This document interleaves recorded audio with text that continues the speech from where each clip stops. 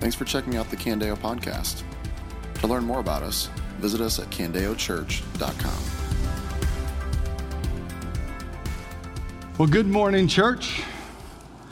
That's weak. Hey, maybe to build up some momentum here, how do we feel about having college students back? There it is. All right. Now we'll go back to it right in on that energy. Good morning, church. Good morning. All right. Hey, it's always good to be with you. If you have a Bible, I would love you to open it this morning to John chapter 13. And if you're new here, we've been saying that a lot. Like if you're new here, we know there's likely a lot of new people here, particularly freshmen. Welcome to town. We're excited for you to be here. But if you're new here, this is just what we do. We just simply, each week, we open the Bible and just take it a verse at a time. Not super crazy. Not super creative, but we think that that's what's best for us as a church, that this would be our primary diet. And so what we've done is we've walked through the Gospel of John. We actually started this journey last fall, and over the course of the fall and the spring, worked from John 1 all the way through John chapter 12, took a brief break over the summer as students were gone, and then last week jumped back in as students started to roll back into town, and last week started in John 13. We'll continue on here, and we'll actually finish the Gospel of John the Sunday before Thanksgiving. So what I want you to do is actually just hold your place there in John 13 and kind of flip a few pages forward to John 20. I just don't want you to miss this, because we're going to spend 14 weeks on John 13 through John 20, but I want you to know this. Just look at it now, kind of flip the pages back and forth, see John 13, a few pages, John 20. Everything that happens between those 2 points takes place between Thursday evening and Sunday evening in Jesus' life and his disciples' lives. 72 hours. It's a third of the Gospel of John. And so we're going to take 14 weeks to go through a third of the Gospel of John, looking at just 72 critical hours, dark but beautiful hours. And today, our attention turns to Judas. So I'm going to start first by referencing a movie. I'm just going to drop a line here out of a classic movie. Maybe it'd be in like your top 5. If I was on a deserted island, I'd take this movie with me, especially if you have kids. This is it. I'm going to drop a movie line on you. I want to see if you can guess it, okay? Here it is. Remember, kid, heroes get remembered, but legends never die. What's that from? Sandlot, The Sandlot. If you didn't know that, shame on you. Go out, you know what you're doing this afternoon now. Watch The Sandlot. It's a classic. Such a great moment, though, when Babe Ruth, the ghost of Babe Ruth, appears to Benny the Jet Rodriguez and talks to him about pickling, I want you to pickle the beast. It's just amazing. But the whole essence of the line is that there's a list of names. People that because of what they do in their life, it's so great, their accomplishments are so great that what happens in their lives makes them legends, and their names are never forgotten. There's a list of people over here, and maybe your mind's starting to think about some names that fall on that list. Legends. Those names that never die. But there's also another list of names. Not heroes, not legends. In fact, they're quite the opposite. And maybe your mind starts to fill some names there. Judas is on that list. There's a reason why there's a lot of names that float around in the world that we live in, but you don't run into a lot of Judases. He's not a popular or well-liked figure. Guys, when I read this text, I just want you to know, as we start to engage Judas here, I read this and immediately have so many questions. Like, how is it that somebody could be so close to Jesus and yet not only reject him, but betray him? Or how is it that Jesus knew, like, this was all going to take place? Like, how did he know that Judas was going to do this and still invite him into the inner circle? That just seems weird, crazy. And how is it that the disciples, at least they should have figured it out, like that he's talking about Judas, but if they knew, why didn't they stop him? Like, why didn't they step in and do something? Like, I come to this text with so many questions. And so today, guys, I'm going to try to answer some of these questions, but I also want to just give this warning on the front end. Because in this text, there is a warning Because sadly, and this can often happen as I read the scriptures myself, all my questions can be about them and those people, things outside of me. It's easy to ask those questions. Why did they do what they do, and why did they get it wrong? But this passage will ask questions of us. And so if you're sitting here this morning like, well, will this passage say anything to me? I'm just letting you know it will say plenty. And I think it'll hit us between the eyes, surprisingly maybe. So I'm going to pick up in verse 21. Chapter 13, verse 21 says this: when Jesus had said this, he was troubled in his spirit and testified, truly I tell you, one of you will betray me. So I'll pause here. There's a restlessness that's beginning to build in Jesus. A restlessness because he knows what's coming. He can see like the cross is in full view at this point. Soon, everybody around him will desert him. Soon, he'll be dragged before a rigged court. Soon, he will be beaten within an inch of his life and then nailed to a cross where he will die. And in all of that, I'm not even mentioned the worst part of all of what's about to unfold. That while he's on the cross, he will experience something he's never experienced before in his life. I believe this is the worst part of it all for him. And what causes him the greatest restlessness is that he will feel distance from his Father. It's what we deserved. And amidst like all the agony and the restlessness that's building within him is the coming voluntary and selfish defection of Judas. But I don't want you to miss this because there is a restlessness here. But guys, none of this is catching him off guard. Jesus knew this day was coming. He had declared this a year earlier. If you go back to John 6, this is what he said to his disciples. Didn't I choose you, the 12, yet one of you is a devil? He was referring to Judas, Simon Iscariot's son, one of the 12, because he was going to betray him. We saw this even last week in chapter 13. You are clean, but not all of you, for he knew who would betray him. This is why he said, not all of you are clean. And just a few verses after that, last week, Jake hit this as well. He said in verse 18, I'm not speaking about all of you. I know those I have chosen, but the scriptures must be fulfilled. The one who eats my bread has raised his heel against me. And I'm telling you now before it happens, so that when it does happen, you will believe that I am he. Jesus is troubled, but none of this is catching him off guard. And what he's trying to do now is he's trying to pull this betrayal into the light because he's just managing expectations for his disciples. Just letting them know, guys, it's going to get bleak. There's going to be some dark days ahead, but don't be discouraged. And while he's trying to be abundantly clear for them, like confusion is taking over the room. Verse 22. The disciples started looking at one another, uncertain which one he was speaking about.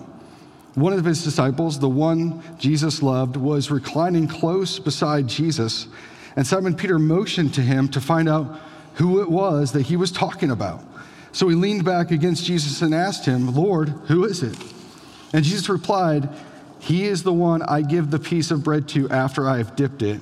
And when he had dipped the bread, he gave it to Judas, Simon Iscariot's son.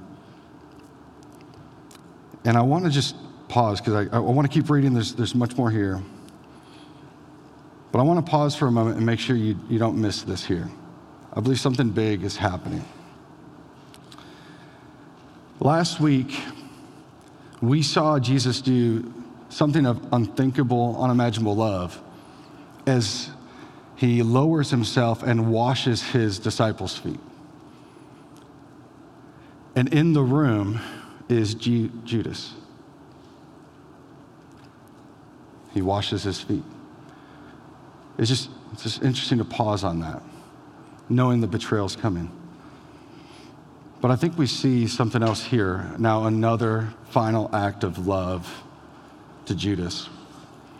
See, in these days, one thing that was common was that if you were hosting a feast, one thing the host could do to show honor or distinguished marking of a particular guest or a guest of honor, one thing that you could do is you would take kind of the common bowl and you would lift it up before everybody, and you would take a piece of bread and you would dip it in and grab out maybe one of the tastiest morsels, and you would pull it out, and then you would give it to that guest of honor.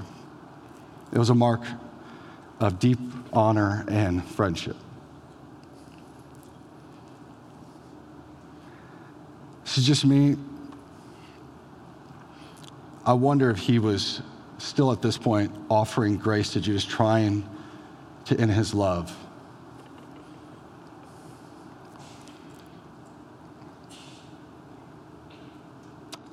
After Judas ate the piece of bread, Satan entered him. And so Jesus told him, "What you are doing, do quickly." Those are terrifying words. Satan entered him. We saw back in verse 2 of chapter 13 here that Satan had put it in Judas's heart to betray Jesus. But now what we see here is something different. Whatever rulership Satan had before in Judas's life, this is a whole new level.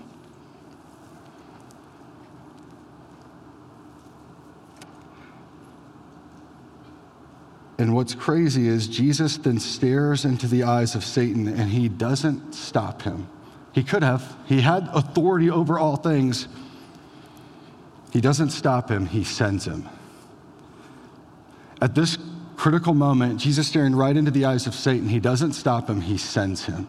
And I can't help but think about Jesus' words in John 10 when he says, "This is why the Father loves me, because I lay down my life so that I may take it up again. No one takes it from me, but I lay it down on my own." He doesn't stop him, he sends him. What we see unfolding before our eyes is the Good Shepherd is voluntarily laying down his life for his sheep. It's good for us to pause here and remember that as dark as this scene is, everything is going according to plan. None of those reclining at the table knew why Jesus had said this. Since Judas was keeping the money bag, some thought that Jesus was telling them, buy what you need for the festival, or that he should give something to the poor. But after receiving the piece of bread, he immediately left, and it was night.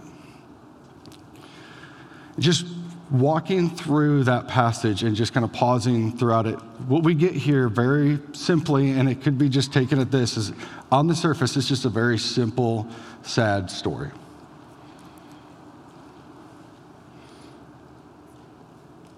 How could Judas do this? And we could just leave it there. But here's the thing. Guys, I believe that Scripture is meant to be like a mirror for us. That if we will humble ourselves, we can lift the mirror of Scripture up, and it will reveal things about us. Not just about them and those people, but about us. And I want to take a majority of our time this morning and now move beyond just like the simple surface level of what's going on in this text, just a sad scene, and begin to ask, like, what do we do with this, okay? And I believe there's three things that as we hold up this mirror, we should take note of, okay? First off is this, as we hold up the mirror, because I think number one, reading this text, we should be warned. We should be warned. One of the biggest questions, and I've asked it a couple times already, that arises as we read this text is how could somebody who was so close to Jesus not only reject him, but betray him? I mean, if I went around the room and asked each of you this question, right? Maybe you've had this kind of experiment kind of pulled on you, this game pulled on you, where I said, hey, if you could go back in time and have a meal with any person in all of history, who would it be? And often among Christians, we always say, other than Jesus, because we just assume that if we had that opportunity, if we could go back in time and have a meal with anybody, we want to eat with Jesus. Because we just expect that if we only got like an hour of time with him, just to sit there with Jesus, to see his face and to talk with him and to watch what he does, it would change our lives. Just 1 hour we expect would change our lives. But Judas got that for 3 years. He got a front row seat to see everything, to see Jesus walk on the water, to heal people that were paralyzed, to raise Lazarus from the dead. And yet somehow he looked at all of that, having a front row seat for it all, and he goes before the chief priests. I can't even imagine. I wonder if they even brought this up. Like, hey, why are your feet so clean? Like, he walked from that room, went right into the midst of the chief priests with clean feet, a stomach that was full, probably the taste of that morsel still in his mouth, and sold him out.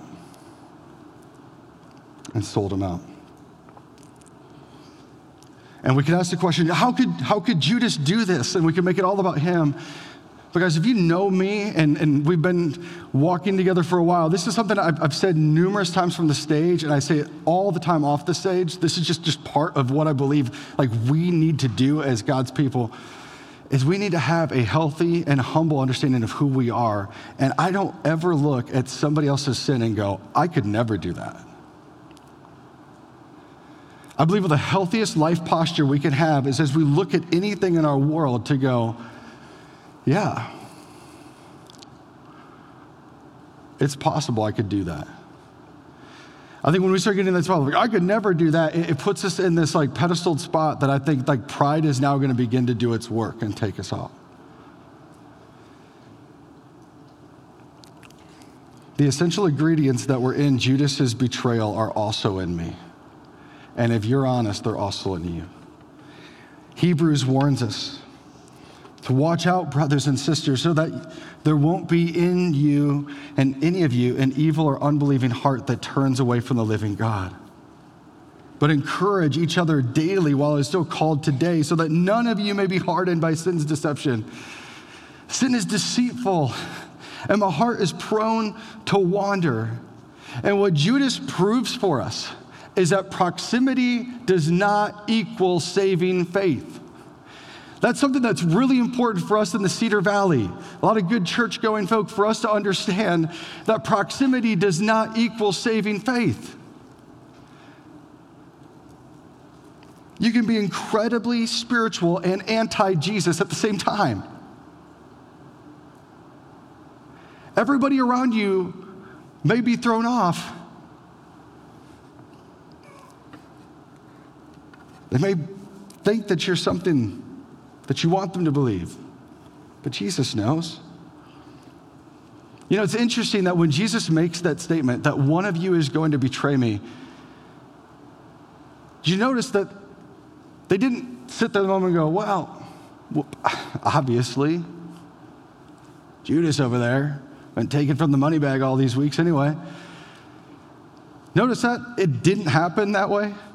In fact, Matthew and Mark's account of this moment, they actually all sit there and go, is it me? I mean, they have no idea who's actually going to do it, to the level that they're asking, is it me? Is it possible that I'm going to do this? In fact, Luke goes on and says in his account that they even argued among themselves about who it could be. That's how hard it was to spot that Judas was the one, right? And we can do the same thing. You can attend Candeo every week and be completely lost. You can have some emotional experience where you felt God do something and it felt amazing and not know Jesus. You can read your Bible every day and point everybody you know to Jesus and give generously to the church and never have a saving relationship with Jesus. Judas had proximity to Jesus, and he fit in with the crowd, and he never knew him. Never surrendered to him, never submitted to him, and had no part in him. First thing I think we need to take away from this text, if we hold it up like a mirror, is to be warned. We too live with deceitful sin all around us and hearts that are prone to wandering and getting hard. My second encouragement is actually going to make it sound like I'm trying to talk out of both sides of my mouth here. So forgive me if this seems duplicitous. Because I would say, first off, as you read this text, be warned. Second thing, though, I would also say, though, is, but don't be afraid. But don't be afraid. Because you can start to ask the question, if Judas spent 3 years with Jesus and yet went on to reject him, is it possible that I could do the same thing? And while I believe that we need to have this healthy and humble view of ourselves, the last thing I want you to do is to walk out of here more committed to working harder to stay close to Jesus. And that at the end of the day, your confidence would be somehow in the hardness of your work, like how hard you were trying. Don't put your confidence there this morning. Hear these words from Jesus. This is where we should put our confidence. He said in John 10, we covered this last spring, "Then my sheep hear my voice. I know them and they follow me. I give them eternal life and they will never perish. No one will snatch them out of my hand. My Father, who has given them to me, is greater than all, and no one is able to snatch them out of my Father's hands." Our confidence is not to be found in the strength of our faith, but in the strength of his grip on us. His grip on us. One of the most painful realities of life as a Christian, and if you walk with Christ long enough, you'll experience this, but it's the pain of, as you're walking with Christ, seeing people that at one point you thought were in Christ with you, friends, spiritual leaders, family members who taught you how to pray, taught you how to read your Bible, showed you what it looked like to not just proclaim the gospel, but display it with their lives. People like that shaped who you are in Christ, who now today no longer follow him. I think of Tony. I can think of a million examples, sadly, but I think of Tony. That was my first experience. A friend who came to know Christ the same time I did. Guys, if ever there was somebody who had a genuine, like powerful conversion moment of darkness to light, it was him. And in those early years, like everything that we did in Christ, we were doing together and side by side. And I couldn't outpace him in anything. His zeal was unmatched. Tony and I haven't talked about Christ, guys, in over 20 years. Because he no longer follows him and wants nothing to do with it. And I can read this account with Judas, and I begin to think about Tony's, and I begin to wonder, God, were you not enough for them? Were you not enough to hold him? What happened there?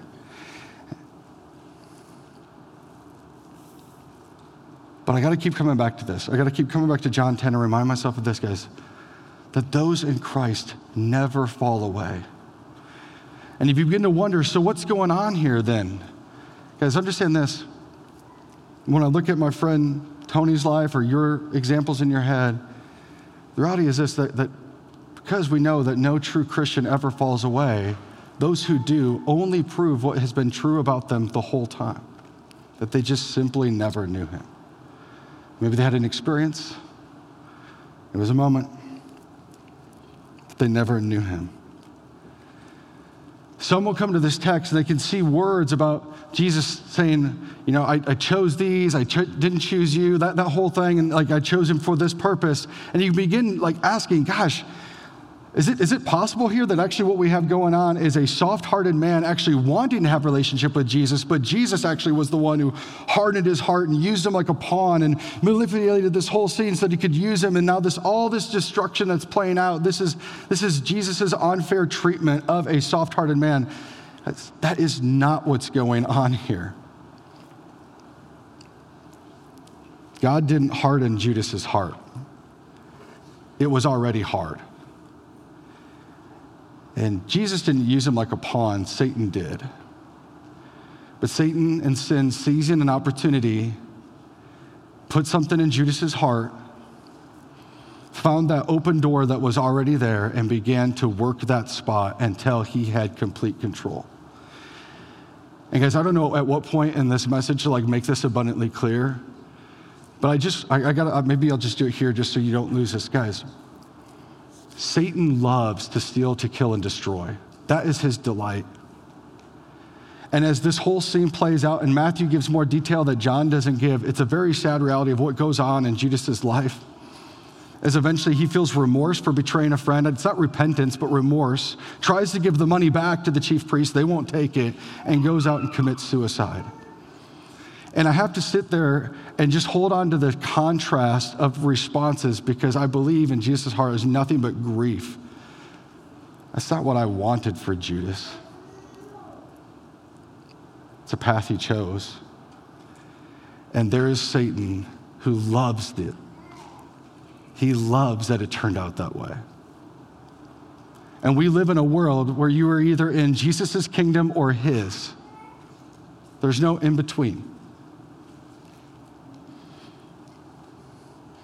Satan used Judas like a pawn, and he thought he had God against the ropes. He thought this was his moment. This is where he could come in and maybe capture victory from Jesus. And I'm curious when he eventually figured out that he was just playing into God's plan all along and actually was fulfilling Scripture here. I'm sure that was a frustrating moment for Satan.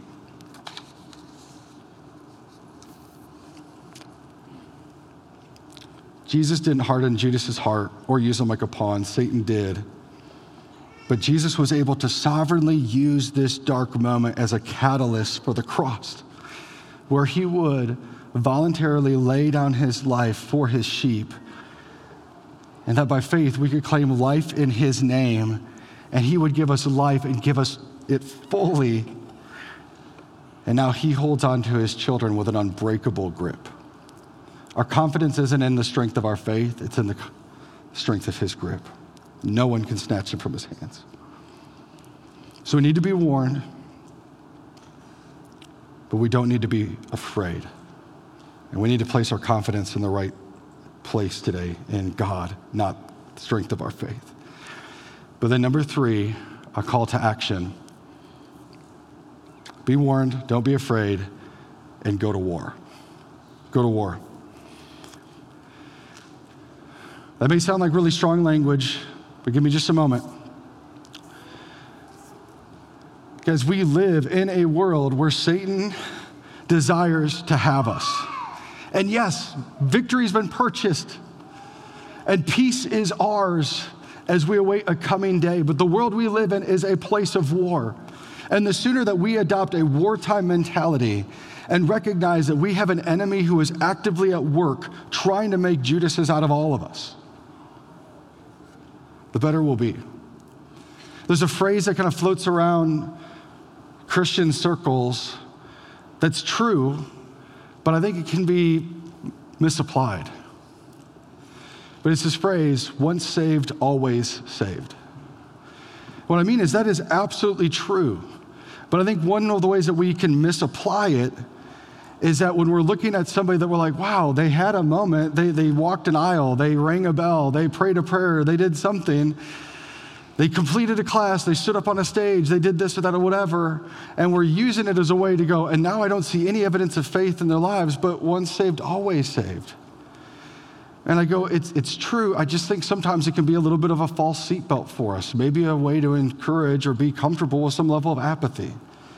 And so I found it helpful. I steal this from J.D. Greear. He's probably stealing it from somebody else, but I think this has been more helpful for me. Like what it means to embrace a wartime mentality is to take on the mindset, once saved, always following. Not once saved, always saved, but once saved, always following. See, I'm not saved because I prayed a prayer at some point or completed some class or did something. I'm saved because there's a faith that defines my life that is actively bearing fruit. That type of faith saves us. What type of life does this mean we should have? And what does this look like as it's played out in our lives? Guys, I'll just give you a few quick things as we close our time. What does it look like to live in a wartime mentality as a Christian? A fruit-bearing life? Here's a few things. Number 1, Hebrews 12 calls us to keep our eyes on Jesus. Therefore, since we have such a large crowd of witnesses surrounding us, let us lay aside every hindrance and the sin that so easily ensnares us, and let us run with endurance the race that lies before us, keeping our eyes on Jesus, the pioneer and perfecter of our faith, who for the joy that lay before him endured the cross, despising his shame, and sat down at the right hand of the throne of God. I'm not a runner, my wife is, but this is like a runner analogy that I'm gonna grab from her. Because the reality is, if you're running a race and halfway through the race, all you start thinking on, like what you start focusing on is how much your knee hurts and your ankle hurts, eventually you're gonna give up and not finish that race. You gotta find something else to focus on. And I'm encouraging you, action point number 1 of living with a wartime mentality is that if you begin to experience temptation, don't focus on the temptation, keep your eye on Jesus. That if you're running up against resistance, right? You can see that all over Hebrews 12, there's gonna be a battle that takes place. You're running into resistance, don't focus on it, focus on Jesus. You find yourself struggling for joy, keep your eyes fixed on Jesus.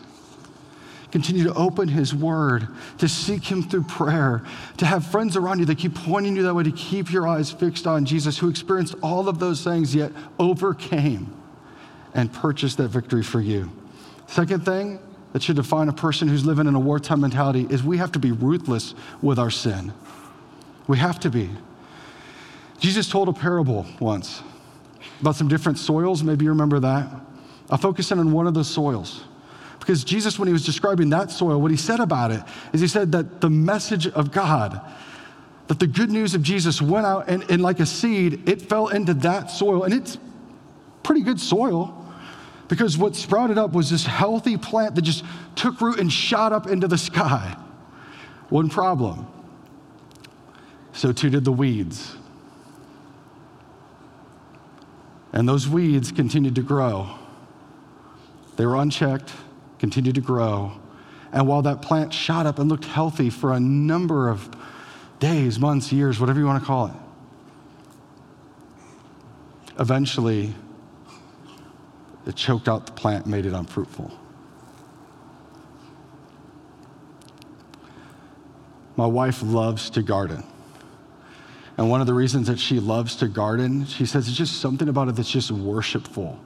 Because every time I'm gardening, it's a reminder of the need that I need to continue to be prudent to garden my own life, to till up the soil of my own life, to pull out the weeds that are growing up in my life and continue to maintain clear space. Because if you work at it, fruit will come. As Christians, we need to be prudent about dealing with the weeds that pop up in life and continue to uproot them at the smallest form and be done with them. To see our sin, to hate it, to confess it, and to be done with it. Then the third thing, keeping our eyes on Jesus, dealing radically with our sin. And number 3, and there's more things I could say, I'm just trying to highlight a few simple, practical steps for you today.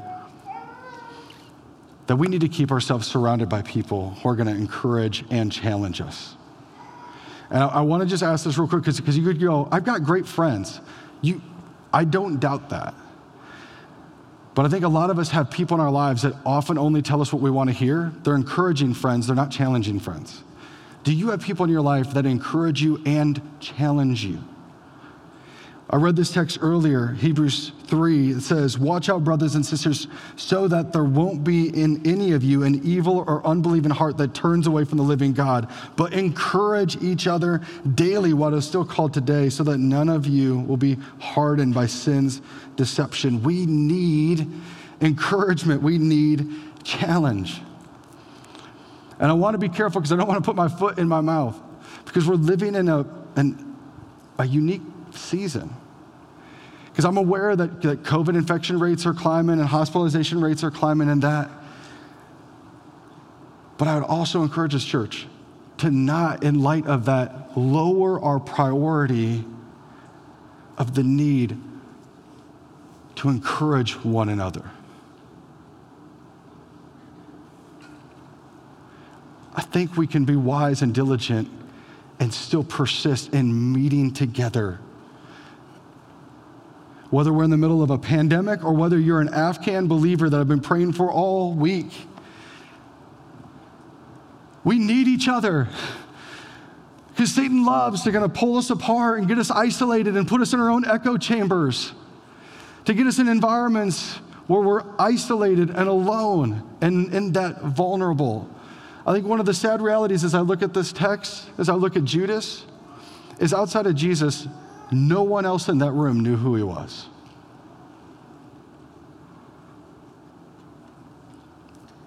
No one knew. He was isolated, and that made him extremely vulnerable.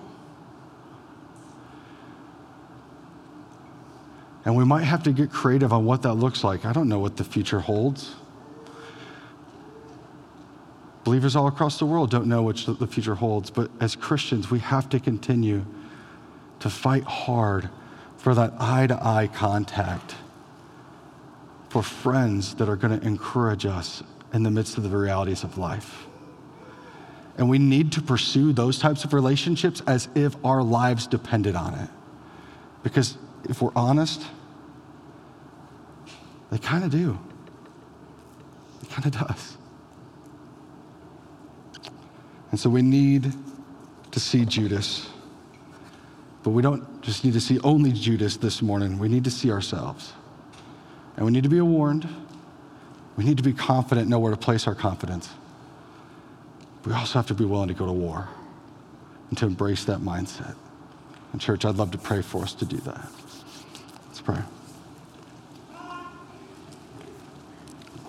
Lord God, I thank you for your word. And I thank you that it serves like a mirror to help us to see, to not just talk about those people out there, but to continue to look back at ourselves. And God, for you to continue to refine us, to shape us, and to grow us, Lord. I know that sin is deceitful, and I know that Satan is active, and I know that his desire is for me. Yet, Jesus, I also know the strength of your grip and the glory of your name. And God, I'd ask that you continue to do an abundant work in us, an amazing work in us, that we would be people not only defined by faith today, but a persistent and perseverant faith that carries out all the days of our lives as we keep our eyes fixed on you, as we're rooting out sin, and as we're encouraging one another all the way till we hit the finish line and you, Jesus, take us home. This has been a message from Candeo Church. To learn more about us or to hear more messages, visit us at candeochurch.com.